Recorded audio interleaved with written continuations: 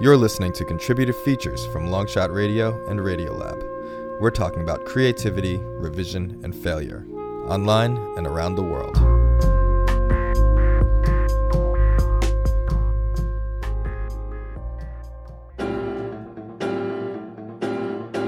The year was 1938. The young composer John Cage was approached by Sevilla Fort, a dance student at the Cornish School in Seattle, where Cage was working.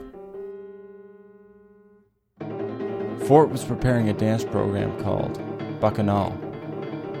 At the time, Cage was interested in percussion, and he thought that her dance would be the perfect opportunity to compose a work with percussion instruments.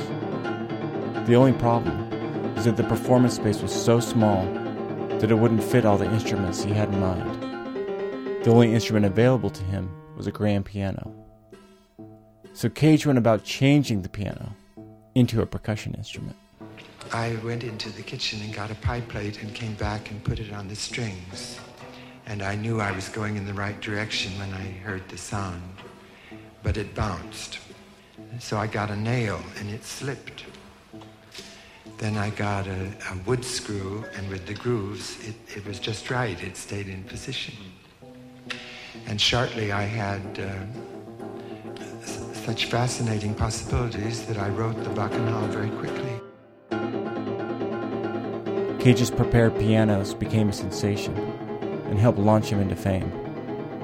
His works inspired a generation of young composers, and still do today.